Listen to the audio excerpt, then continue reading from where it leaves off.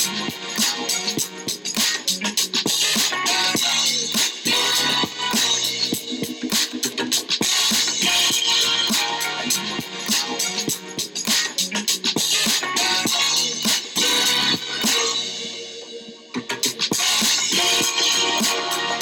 to the Balls Not Court podcast. Court Taylor's Paul is here.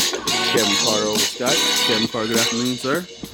What's up? How you doing? I'm hanging in there, man. I see that you got a fish fry going on at the house. Yeah, we mom and dad went fishing yesterday. They caught some fish, fried it up, had the family come over.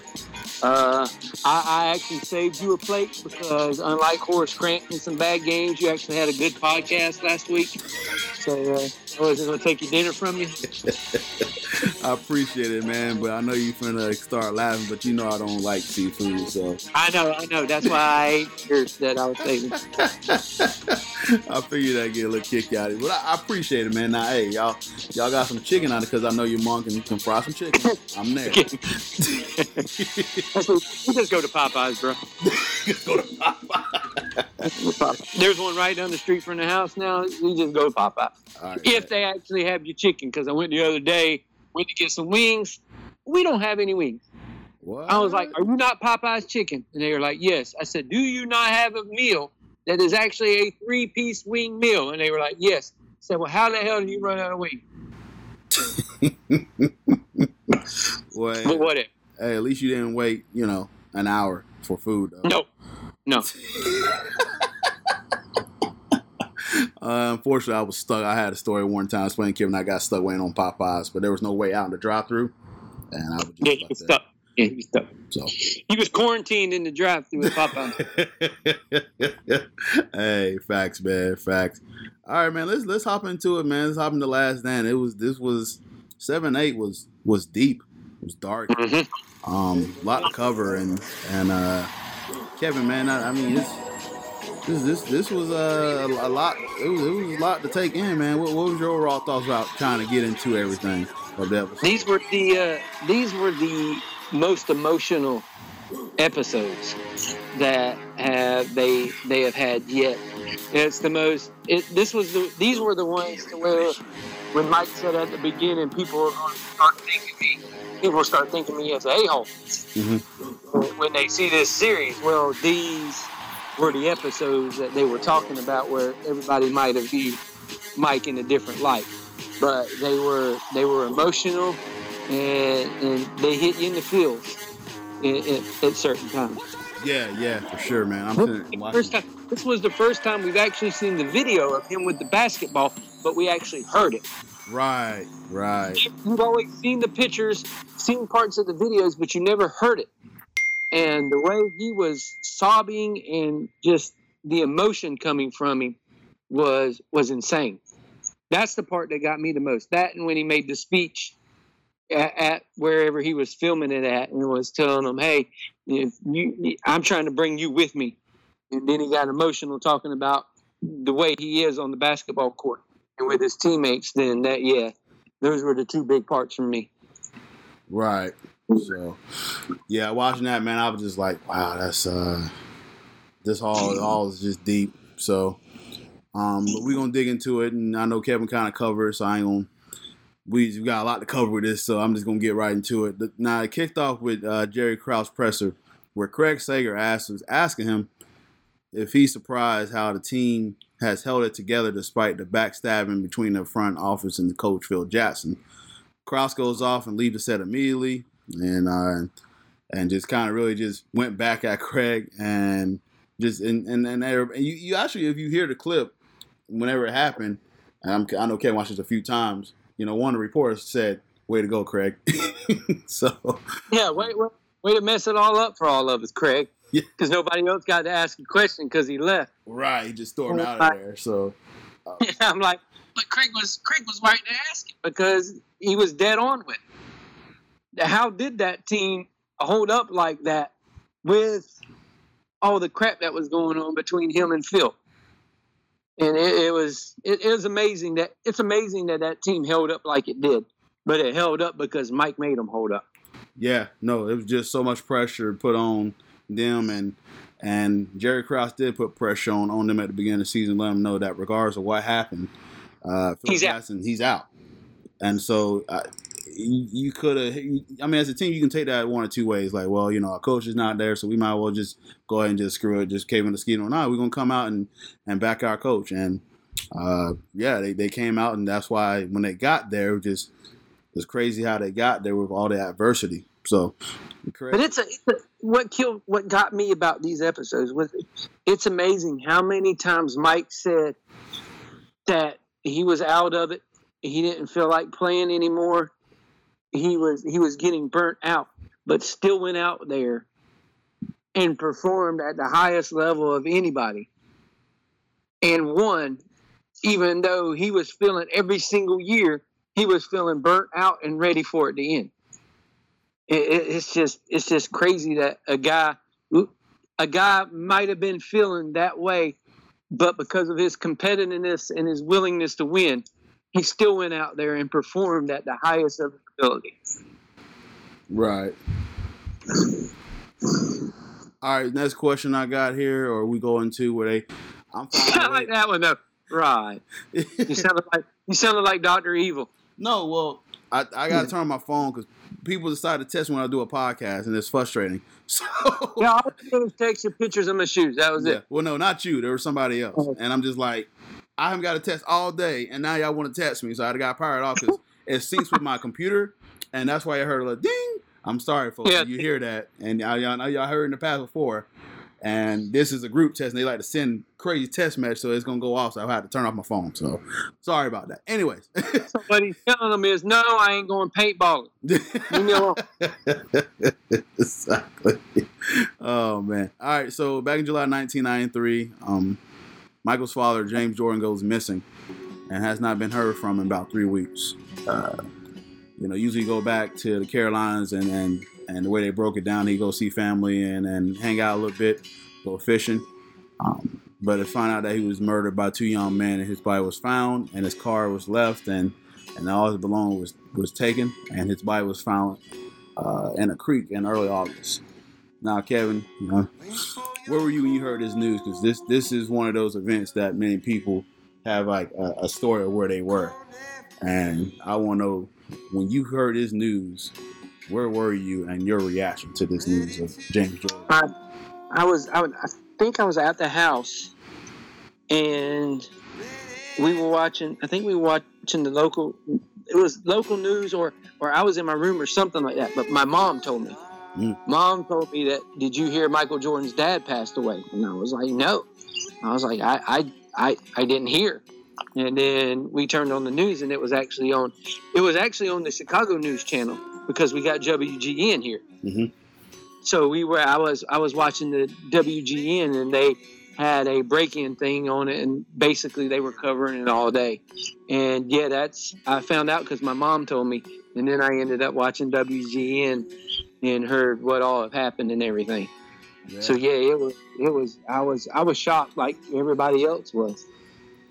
Hey, I got the news broken to me by my father. My dad came in and was like, hey, you heard about... I'm making you remember that because you were only like 4. I was at 8 at the time. Of course, he didn't use the words like, basically the same words that your mom used, like, his life was taken away, he went murder and stuff like that.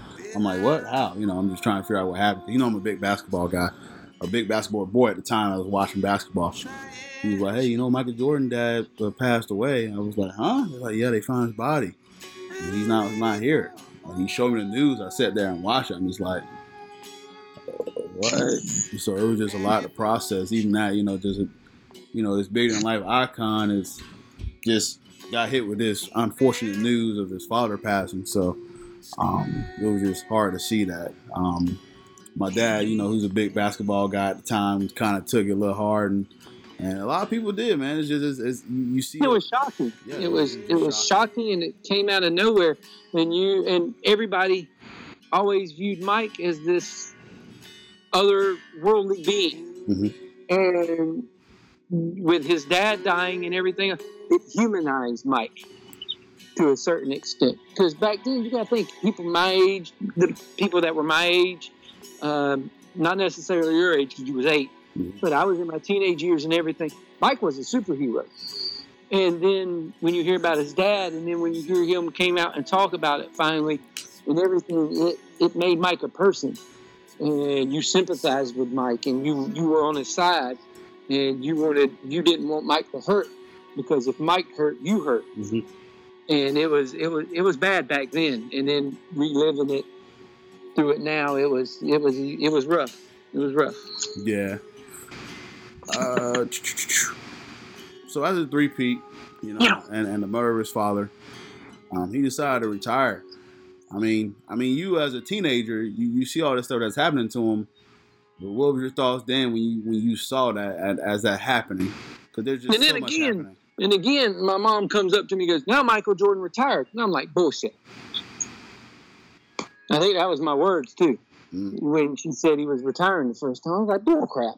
She's like, "No, Mike's retiring." And again, we had to turn it on WGN so I could watch the press conference of Michael Jordan retiring. And it was a shock that this dude, but you understood why. Because you could tell Mike was worn down, how his emotions were, he was taking a toll on him. Mm-hmm. And you were like, you understood why he's stepping away from the game. Yeah.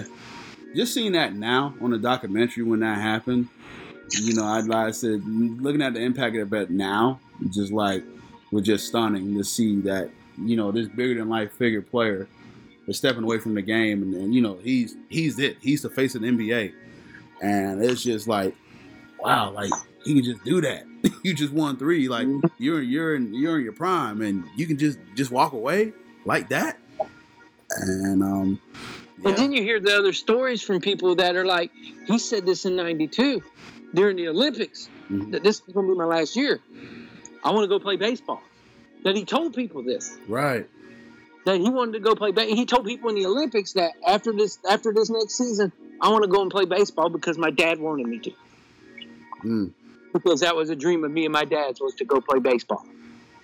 And it was crazy, man. To hear the stories that come out now that we're hearing because of the documentary and everything, it just puts a new perspective on all this stuff that you remember from back then. Yeah, and I'm glad you transitioned to that, because that's going to be my next segment where he did something. I know. I have this uncanny ability. I appreciate it, my man. He signed with the Chicago White Sox, who was owned by Jerry Reinsdorf, and him and his father love, push him this route, as Kevin mentioned. The funny part was he wanted to play for the Cubs. Hey, I'm about to say, Chicago was split on that. Like, he's in a White Sox uniform, the Cubs fan. The funny, well, you saw the game where he actually played. They played a White Sox Cubs game, and they were playing it in Wrigley Field, and all these people wearing Cubs stuff. He gets a double, and everybody stands up and just starts cheering, and yeah. So Michael Jordan was the only thing that could bring the barriers together. Right. And Kevin, you watch baseball more than I do. The White Sox and the Cubs really don't like one another. Yeah. Yeah, they really don't like one another. So, but Mike brought them all together. Yeah. Yeah. During that, he went to the Brigham Barons and had a 13-game hitting streak. His average dropped once opponents started sending breaking pitches his way. And then he ended up averaging 202 hitting percentage for the season. Kevin, break that down. What does this mean as far as, like, him? For a guy who hadn't played baseball in as many years as he's played baseball, 202 is not a bad batting average for a guy that hasn't played since he was, what? I think he said he hadn't played baseball since he was like 13 or 14. They said it was 14 years since he actually picked up a bat. Exactly. So for a guy who hadn't done that in 14 years, it's pretty good. You knew the bad thing, the ultimate equalizer in baseball, and especially with pitching, is if you haven't played in a while and somebody starts throwing curves and breaking balls and stuff, you're screwed. Because you're used to seeing that ball coming straight at you at batting practice. Mm-hmm. Nobody's throwing curveballs and stuff. And when somebody starts throwing those breaking pitches to you, it's an incredibly different story. But towards the end of the year, like Terry Francona said, he was adjusting to it, and he was starting to get a grasp on it. And like Terry said, if he would have seen 1,500 at bats, Mike would have been a good baseball player. If he would have stuck to it through long enough, he would have been a good baseball player. But thank God B-Day Armstrong came in.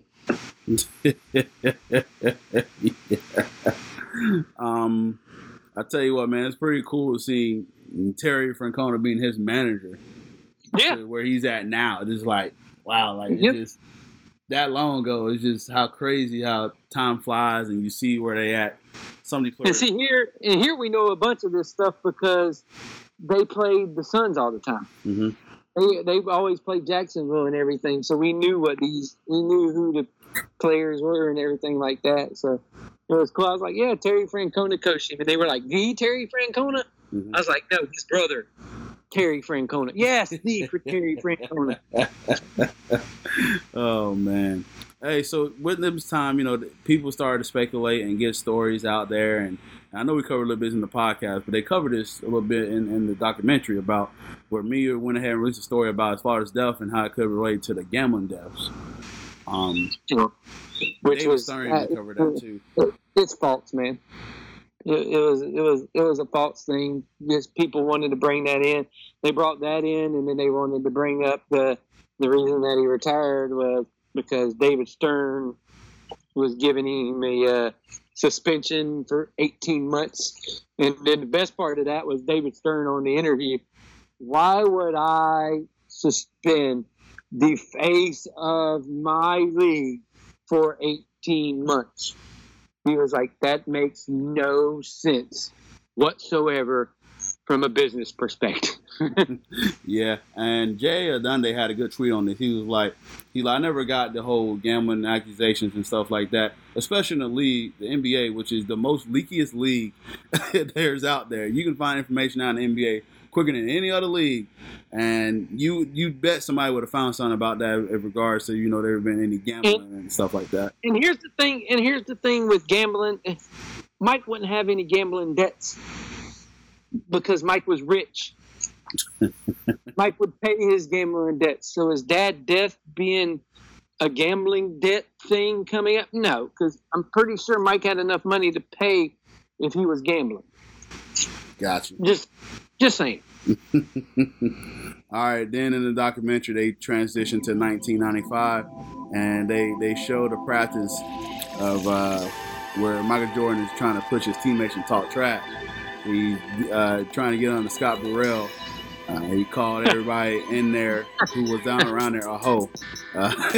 He wanted to make sure that they would come, fight back and keep their composure. What was the clip where you saw he was talking trash to Scott Burrell, and then the move where Scott tried to pull on him, and he looked at him, and he pocket the shot. Get that! What did he say? Get that bitch shit out of here! It showed you what Mike even admitted later on. He goes, I love Scott. He goes, Scott Burrell was one of my favorite guys, but that's just the way Mike was. That was White's way of leadership. Was push and push and push and push and push until you got better. And it was Bill Whittington that said, man, everybody thought he was an asshole. He goes, but now that you look back on it, him pushing up like that made us what we were.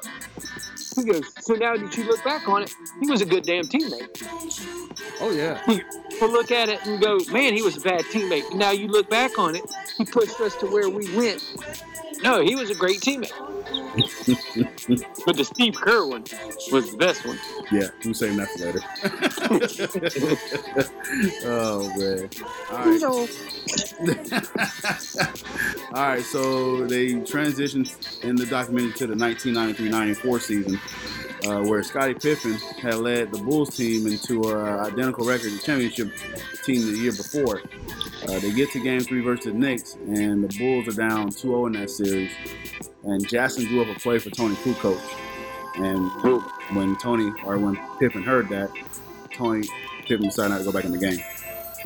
After the game, well, as you know, Tony hit the shot, and they win the game, and they get the series 2-1. Bill Cartwright, they explained this in the documentary, Bill Cartwright, he is very level-headed, is in the locker room with tears and calls out Pippen. And even Pippen got emotional, and then he regrets a decision. And so Pip comes out the next game on fire, and then just gave Patrick Ewing a nasty facial. Now, Sue Bird, my favorite dunk of all time. I'm calling out Sue Bird on this one. That's a dunk on somebody. That's being dunked on. That's what I said last week. Sent Sue Bird that picture and been like, no, this is dunking on somebody. Kevin, your whole thoughts about that whole situation and how they painted the picture with Pippen, because they explained it well. Pippen had that team running, and the triangle offense was looking as great as it ever has under Phil. And, Pippen just a different player than MJ, of course. And what's your thoughts about this whole 93-94 season, that incident that he had against the it was Scotty's big downfall. That was Scotty's big poop, what did I do moment. That was his one bad moment that he had that whole season. And he was doing such a good job leading that team without Mike and being a totally different type of leader than Mike was. And that was the one thing to where you went, oh, damn, Scotty, really? You couldn't just went into the game and let Scotty take the shot. He's been leading that whole way throughout the year, being a team guy. And then just because they didn't draw up the shot for you, even though we knew you were the best player on that team, just because they didn't draw up that shot for you, doesn't mean you should have kept leading the same way you were leading throughout that. And that's the one black eye that Scotty had on that season. Yeah, but his response was beautiful, and I know they ended up losing to the Knicks.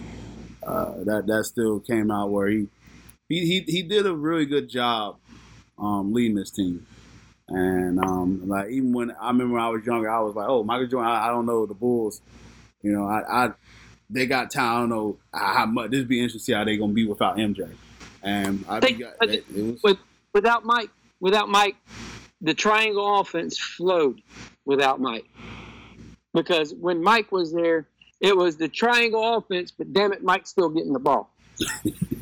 This was the triangle offense, and they didn't care who got the ball. Mm-hmm.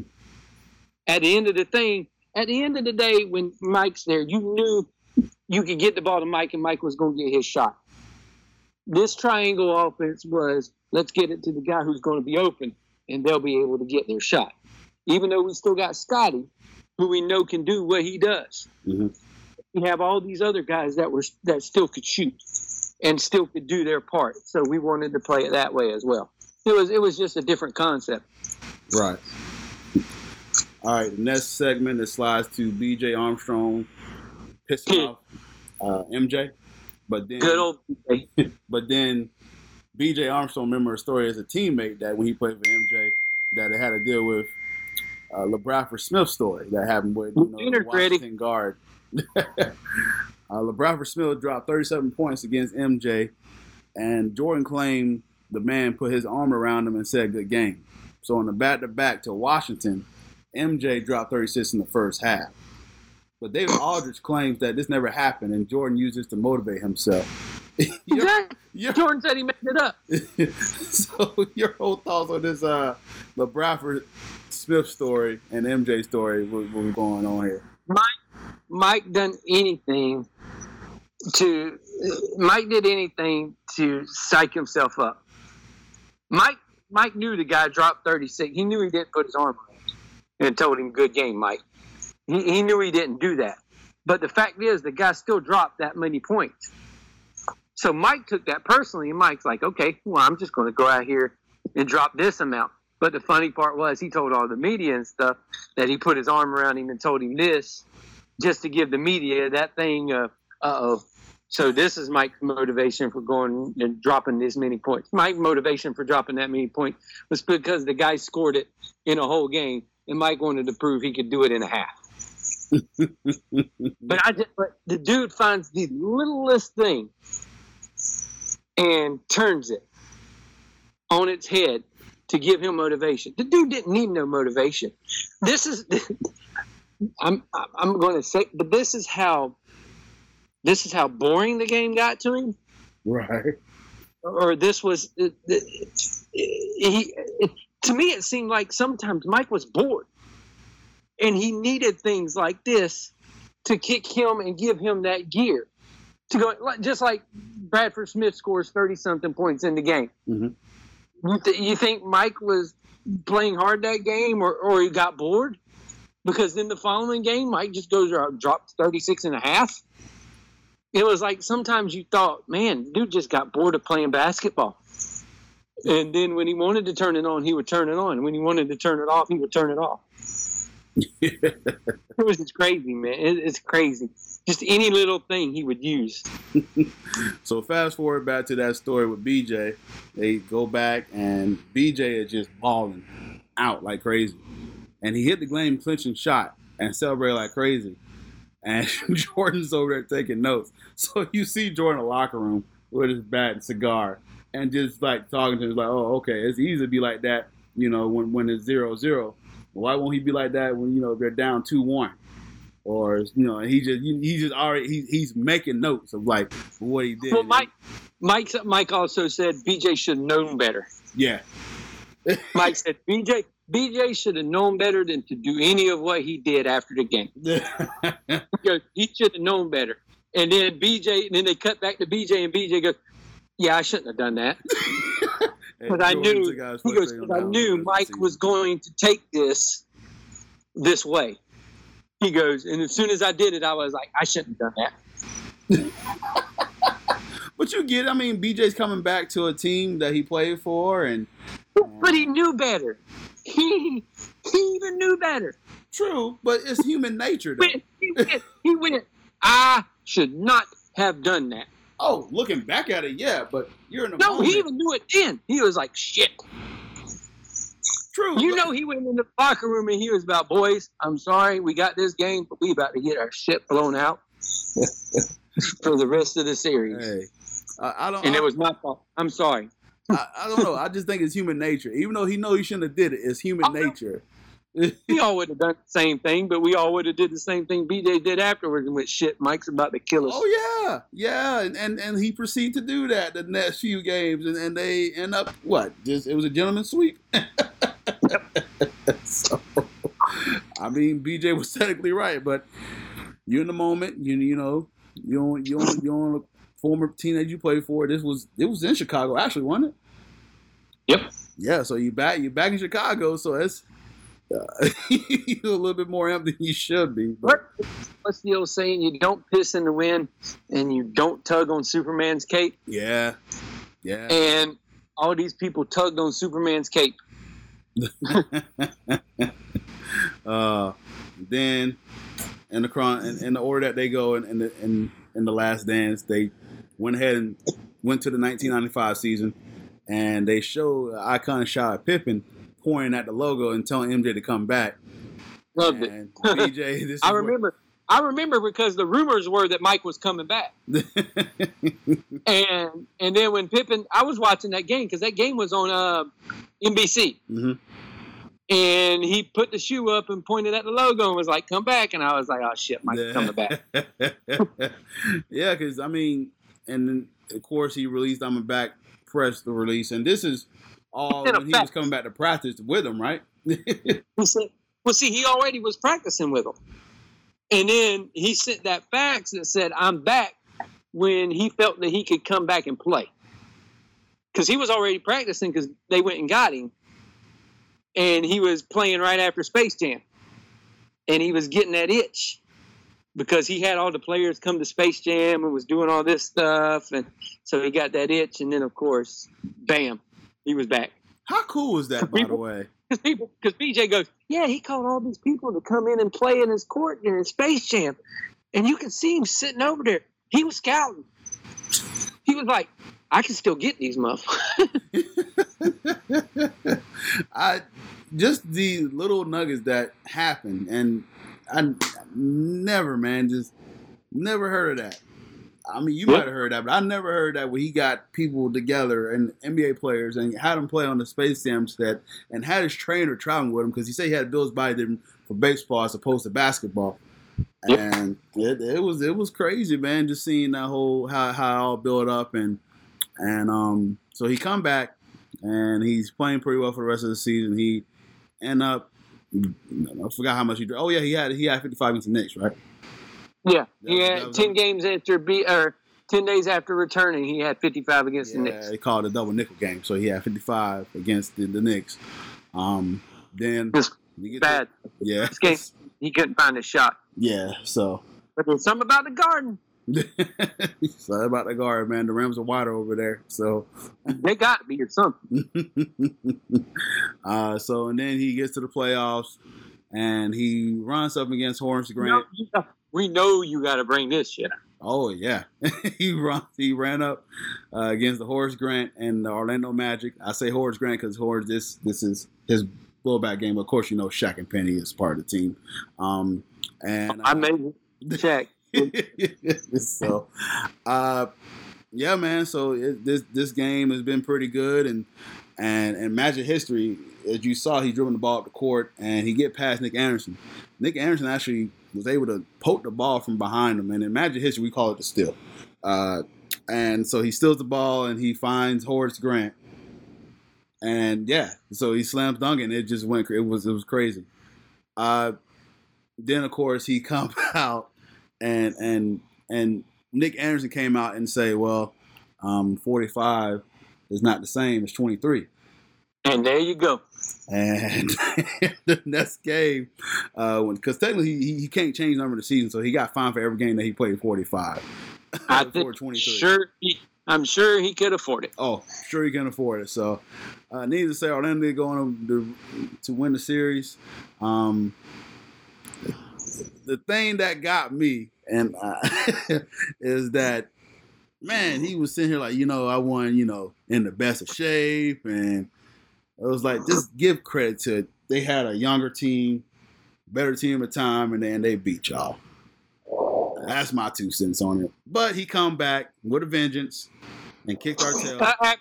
He comes back after playing a whole year and beat the hell out of that young team. But it's also to mention Orlando had injuries as well, so he wanted to use that excuse that he was not up to par. We were missing 2 starters and a backup player that in the '96. Who cares? Y'all cremated. Nonetheless, though, yeah. But what was your whole thoughts against that series? I mean, yeah, that's my thought. I can go on all day, but but anyways, I say it's a quiz question. The last team to beat the Jordan in the playoffs is the Orlando Magic, but unfortunately, I'm just mad y'all got in the way of us seeing them against Houston. Yeah. That's what I'm mad about, because I would have liked to have seen that Bulls team against Houston. Yeah, that would have been an interesting series, man. That would have been the finals that gave the Bulls fits. Mm-hmm. That would have been the one that I would have liked to see. And that was the only bad part about it. Y'all got cremated by Houston. And, bro, the thing is, and that series alone, man, I remember watching that, and I'm just like, Nick Anderson with those 4 free throws, because during the season, we beat them pretty well. We played them twice and beat them pretty well. So I just that series, I just never got it. Hakeem was just in another gear, and he was just schooling anybody and everybody, and he really took Shaq to school. Hakeem Olajuwon is dirty. Yeah. That dude did, oh my Lord. So watching Shaq, like the way he done Shaq, I'm like, good God, have mercy. Right. Have you known that I have still not watched that Clutch City documentary? I know you wasn't going to watch it. I have not watched it at all, so I'm hurt, man. Than anybody I ever heard of. You have a lot of grudges. A lot of basketball grudges. Yeah, they all just in basketball though. Everything else is fine in basketball. Yeah, you have so many basketball grudges. Oh man, I'm taking it with my grave, man. That's unfortunate. So many grudges. All right, so let's get to it. I know Kevin kind of mentioned it in the podcast, but Jordan returns back, and so it was the first time that Kerr had played with Jordan, and MJ didn't like the fact that Kerr and Winnington hasn't been with the Bulls, through their culture early on, and was really hard on these guys, and it got to a point where they got in a conversation, and it really got to the point where Kerr erupted and he hits Jordan in the chest. Phil started calling ticky-tack fouls against Mike on Kerr. And Mike goes, okay, you want to know for real? I'll pop him. So he pops him. And then Kerr is like, I have some competitiveness. I don't have the skill to back it up, but I have some competitiveness.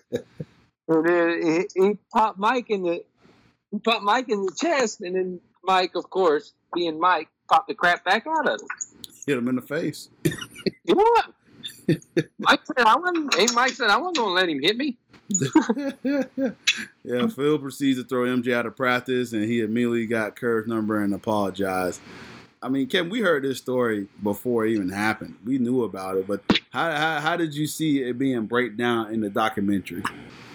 It broke down the way that everybody's been hearing about it.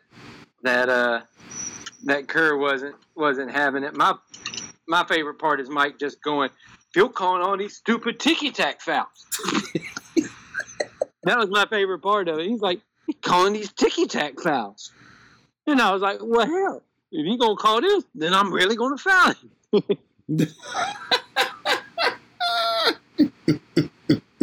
Hey, I wonder what his definition is of ticky-tack foul compared to the basketball that we watch today.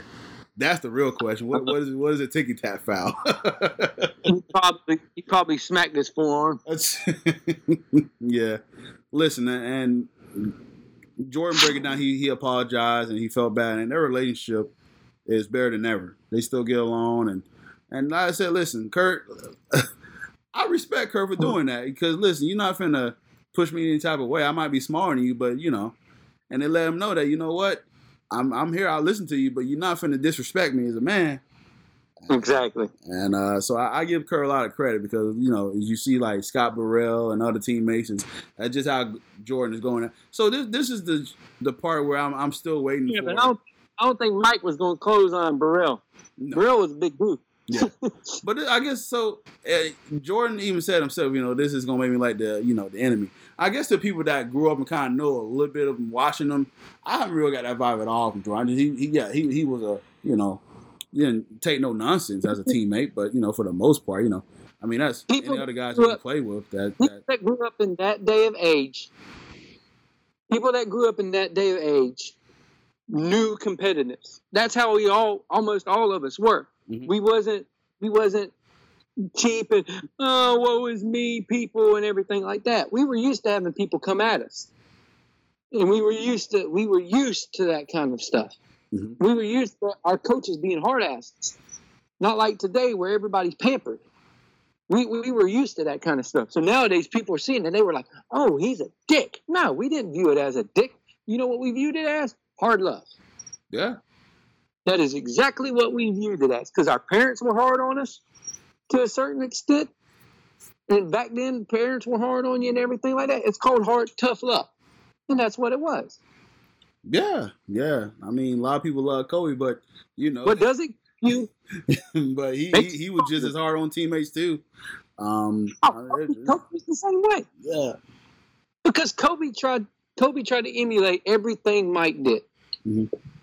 And that was including the way that he was with his teammates and played ball. You just had Shaq on your team. So you couldn't do that kind of shit with Shaq. Nah. And Shaq wasn't doing it. Shaq is too damn big. Yeah. You wasn't going to foul the shit out of Shaq. Nah. In a practice and then be like, oh, that's what Mike did. Nah. Shaq would have friggin' choked you. Hey, Slam Runner, son, cross the court. Get off me. Oh, man. All right. Then it rose to the 1996 finals. It was the Seattle Supersonics. God, I miss the Seattle Supersonics, man. Versus the Bulls. It just doesn't seem right without being there. Yeah, I much rather would say Seattle Supersonics and Oklahoma City Thunder. Yeah. It's just weird, man. So, and that's how long Kevin Durant's been in the league. He was actually on the Seattle Supersonics. Right. I'm telling you, it's crazy. Just remember that same in the Suns uniform. So, but then they talked about, before the series started, Ma Rashad and Jordan went out to dinner at the same restaurant as George Karl. Karl walked by and then said hello to MJ. MJ took that as a mental note and used it as fuel. Bulls went up 3-0, and it took anything to get MJ going, right? It didn't take much. It didn't take much. But George even said our thing was everybody on the team don't say nothing to Mike because we don't want to give him no motivation. Mm-hmm. He goes, don't say nothing to Michael because we don't want to give him no motivation. And by not saying anything to Michael at a dinner, you gave him motivation. These waves like, how you doing, Mike? So your legit shit that you were saying don't do to give him motivation gave him motivation. So with Mike, you were damned if you do, damned if you don't. Oh man, yeah. So George Carr, because he didn't want to tire Gary Payton for using for offense, decides to put GP on MJ, and they won 2 straight. Stupid. It was a stupid move not to have him on him from the get-go anyway. Pretty sure. So MJ reactions, they played a video for MJ. MJ's been a meme just during this whole series. They've been great, man. What was your reaction when you saw MJ reaction to GP's comment? Oh, he started laughing with GP. Yeah, but you could tell his admiration for people and his flat out hatred to people. Because he just started laughing about the Gary Payton one, and he goes, I ain't got nothing against Gary. So he wasn't going to say that Gary didn't do shit against him. Yeah. He was just going to laugh, and he was like, I ain't got nothing against Gary. Now, if it was Isaiah Thomas that would have said that, he'd have been like, that dude, it's full of shit. When he got all buggy-eyed looking at the video, I was just crying. It's hilarious. My favorite thing now, though, is the meme that they did where they put LeBron on there. Oh, yes, that was great. And he just starts laughing. Oh, when LeBron was on his uninterrupted punt, the final. Yeah, when LeBron this made you the greatest of all time, and you hear him go, blah. Yeah, that's when they played the 73-win Warriors in the finals, and he beat them. Yeah. And he was like, blah. That was funny, too, man. I was loving that one there. So then we get to the end, and the Bulls clinched the title on Father's Day in 1996. And like Kevin mentioned, we always seen the picture, but we never got the sound clip. Exactly. That's what we talked about earlier. Yeah, that tore me up right there. That was his raw emotion just coming out, and you felt it.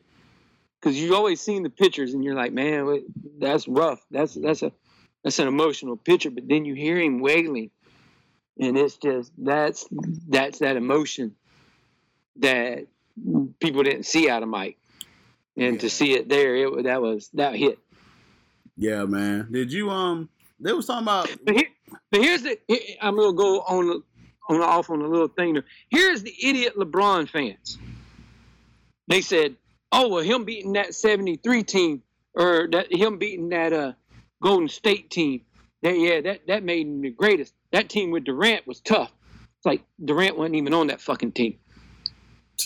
Oops. I said, it shows y'all how stupid y'all are. Durant wasn't even on that team. Durant didn't join them until the next year. So please shut up talking to me. Wow. I was like, y'all don't. I was like, you don't even know what you're talking about anymore. If you were telling me that Durant was on that team and that's what made them so tough, he wasn't there, dude. So please shut up and refrain from talking to me. You are not allowed to talk basketball with me ever again. Man, what was the guy who tried to take the ball from Jordan at that moment? I know they was going off on that too. I forgot his name. Who was it? But I know everybody was talking about that segment, but it was like, you're not taking that ball from Jordan. I'm surprised Jordan just stuck him. He said, I tried to get the ball away from him, and there was no getting it out of his hands. Mm-hmm. He said he snatched the ball away from me, and he was done. He said that you wasn't getting the ball away from Mike after that. I forgot who it was. Damn, I gotta go back and rewatch it. Yeah. I know someone mentioned that, but I had forgot who it was. So some of the posts, it was one of the. Was it Burrell? No, I don't think it was Scott Burrell.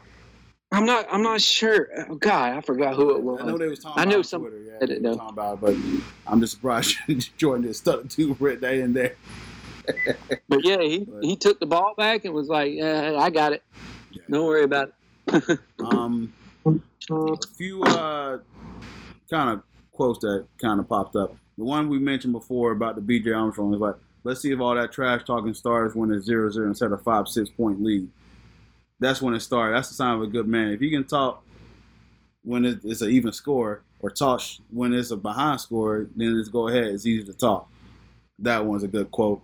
And then the one of the quotes I like too, and this is a real quote. And you know what? He can say it like that, you know. And if you feel some type of way, then you feel bad about your life. Don't sit there and feel bad about life. But it was a quote about his reputation on being a bad teammate because how he treats others in practice. He said, "Winning has a price, and leadership has a price.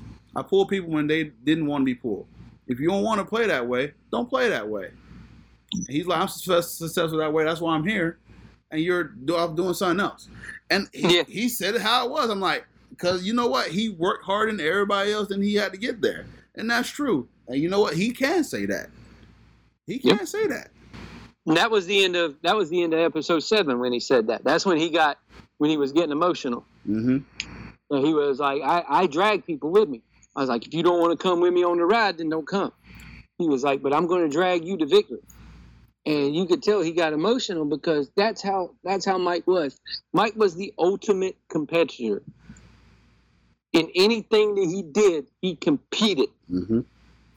Just like when he was flipping quarters with the one dude in the other episode, he was a competitor. Yeah. He hated to lose.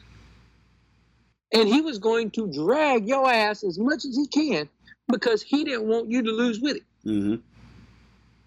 That's exactly how I see it, man. So this dude kept more superstar players from winning a championship than any other basketball player in any single era. He kept more superstars championshipless than anybody else in the league when he was playing. It was either him or nobody else. Yeah. You got to think he kept Charles from getting one. Reggie Miller didn't get one. Patrick Ewing didn't get one. Karl Malone, John Stockton, Chris Mullin, Tim Hardaway, freaking all these guys didn't get shit when Mike was there. It wasn't until Mike left that other teams were able to get in there and get it. And it was just Hakeem. Hakeem got him to 2 years. He only got him to 2 years. And then after Mike left, other teams started getting them. But here's the thing. He didn't let no damn superstars win nothing. In this day and age, LeBron's let every superstar win something. Every superstar player has won during this era. Mind you, they've had to join super teams. But superstars have had their chance to go and win during this era. Mike didn't let nobody win except himself. And what I respect about those players, guess what? They still on their team and still try to go at Mike. Hey, let's team up try to beat Mike. But you know what? I mean, that's just the climate of the league this day. But I still, that's why I respect, a Reggie Miller and Charles Barkley and all these guys. They want to beat them. And freaking Patrick Ewing. Yeah. And guys like that. These guys didn't leave to become super teams. Yeah. These guys were already, most of them were already on teams with legit 2 or 3 superstars. Yeah. Or at least 2 or 3 all-stars. Mm-hmm.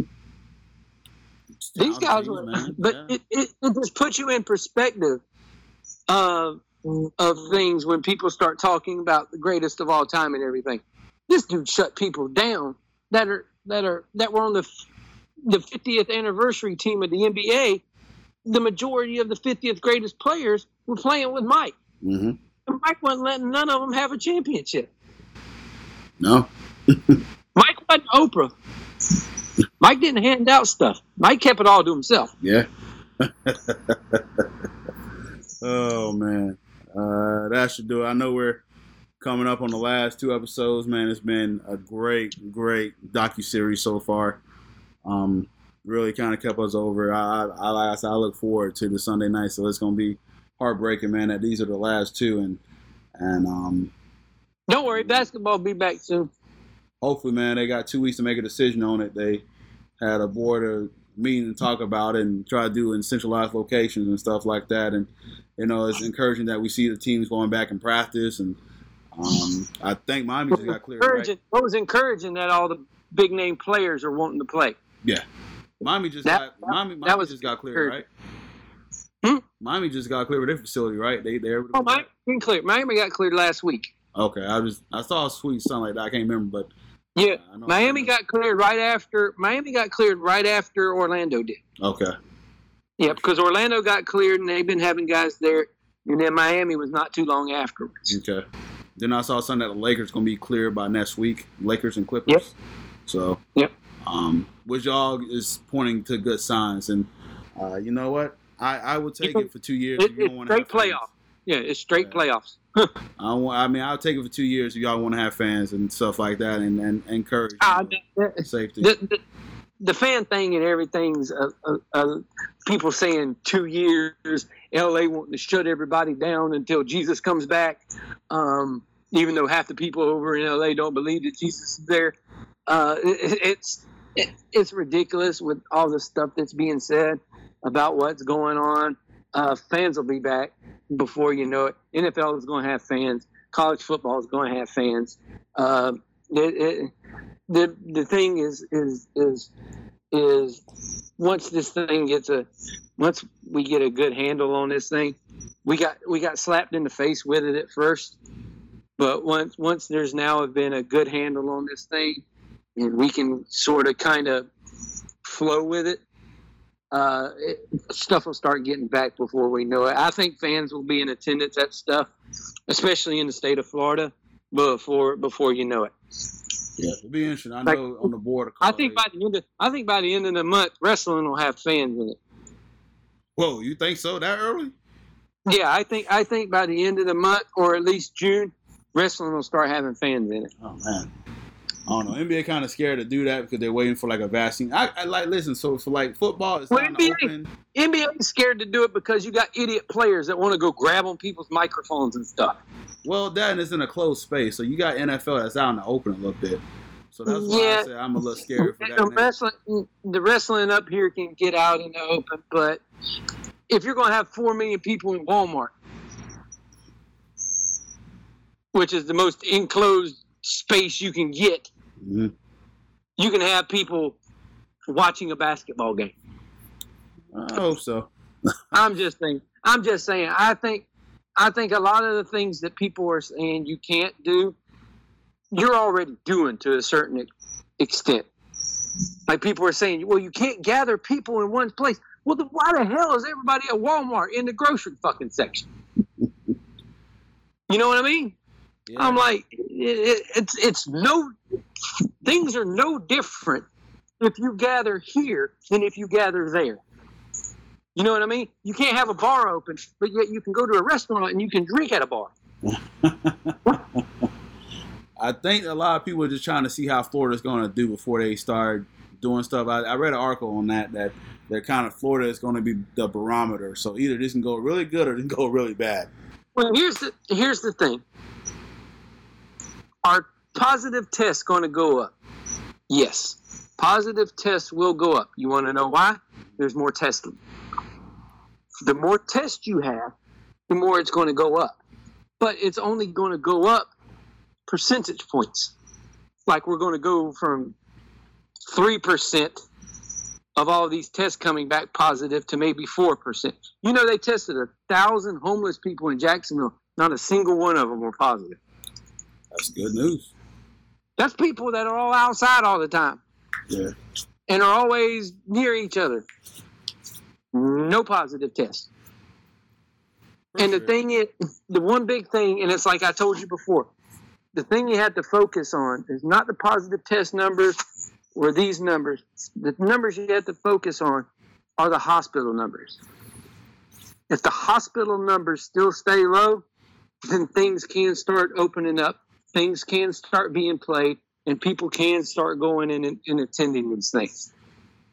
Because the bad part was, our numbers, Florida, when this all started, they said we're going to have 400,000 people swamp the hospitals. Mm-hmm. And, no hospital had over, I think the highest capacity for a hospital with those patients were 46% of them were coronavirus patients. And that was down south when all of it first started. I talked to a friend of mine who works at Shands UF on 8th Street in Jacksonville. Guess how many corona patients were there the other day? How many? 2. Mm-hmm. 2. Not 200. Not 2,000. 2. So if this is the direction that everything's headed in, I think things will be opening back up and we'll be able to do stuff sooner rather than later. And I hope so. I just want to go to Disney or watch some type of damn wrestling or go to a football game, even if it is a Jaguar game. Hey, I hope it's trending in the right direction. I know they're a little scared without a vaccine available and all that stuff, so that's why everybody's scared of the unknown. Oh, yeah. When this first hit us, it was the ultimate unknown. Now it's starting to become a known thing of how we can go about our daily lives and keep this thing at a minimum. You know what I mean? Yeah. It's the thing is now you have to learn to live with something. Just like we had to learn to live with the flu and had to learn to live with this and had to learn to live with that. We'll live with it and we'll go on and we will find some way to adapt. The thing we need is a vaccine to help the older people with this thing. They're the ones that are the most vulnerable. Those are the ones that need it the most. Mm-hmm. If we can find some way to give the vaccine to them, because that's what everybody's worried about, is going out into the public, getting it, and then bringing it back to someone that can't fight it off as well as we can. Yeah. And that's the scary part of this. Yeah. That's my concern. So. Everybody's not necessarily worrying about themselves.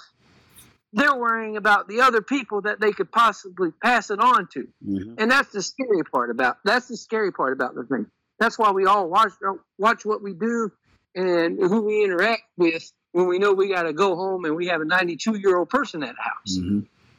So that's the one big thing that I'm hoping we can kind of do is get something to help our old people get prepared for it. But any vaccine is actually giving you the virus. Just like when you get a flu shot, you're getting the flu. Mm-hmm. It's just helping your immune system out. So if we get a flu shot or a vaccine for this or anything like that, it's going to work 40% of the time, maybe.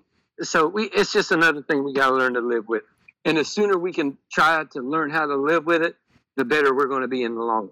Yes, sir. Let's close this bad boy. I know you got to get back to a fresh fry. I'm just the ultimate optimist. So. For sure, man. Well, like I said, I like to play it by caution. Like you said, you mentioned you want to get everybody sick. You know me. I'm the complete opposite of where you are. Yeah. You'll sit at the house. My ass wants to go somewhere. I'm going to go. Well, hey, I don't know if you saw, but Topgolf tweeted and said they're letting people come make reservations so Topgolf is open.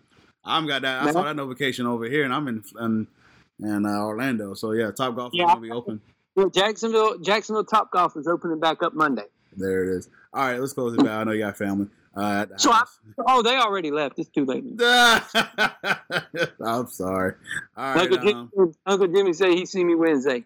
That's our golf day. Golf day. All right, guys, make sure y'all stay tuned. We're going to recap this next week, the conclusion of The Last Dance. So stay tuned for that. And NASCAR racing. That's right.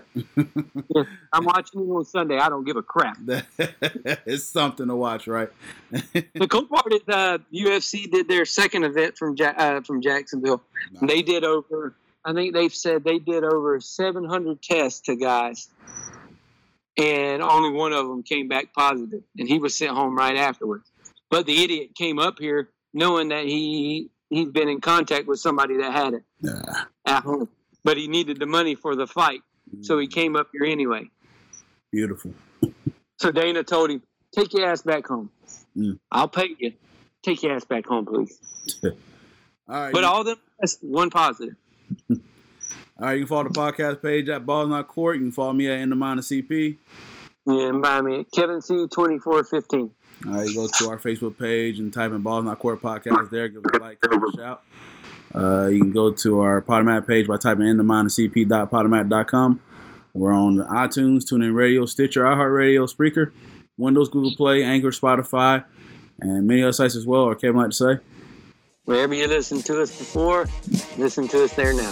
Awesome. Thanks, guys, for listening. We're going to close the podcast. We'll be back on next week. For Kevin Carter, Cortez Paul. Enjoy the rest of y'all evening.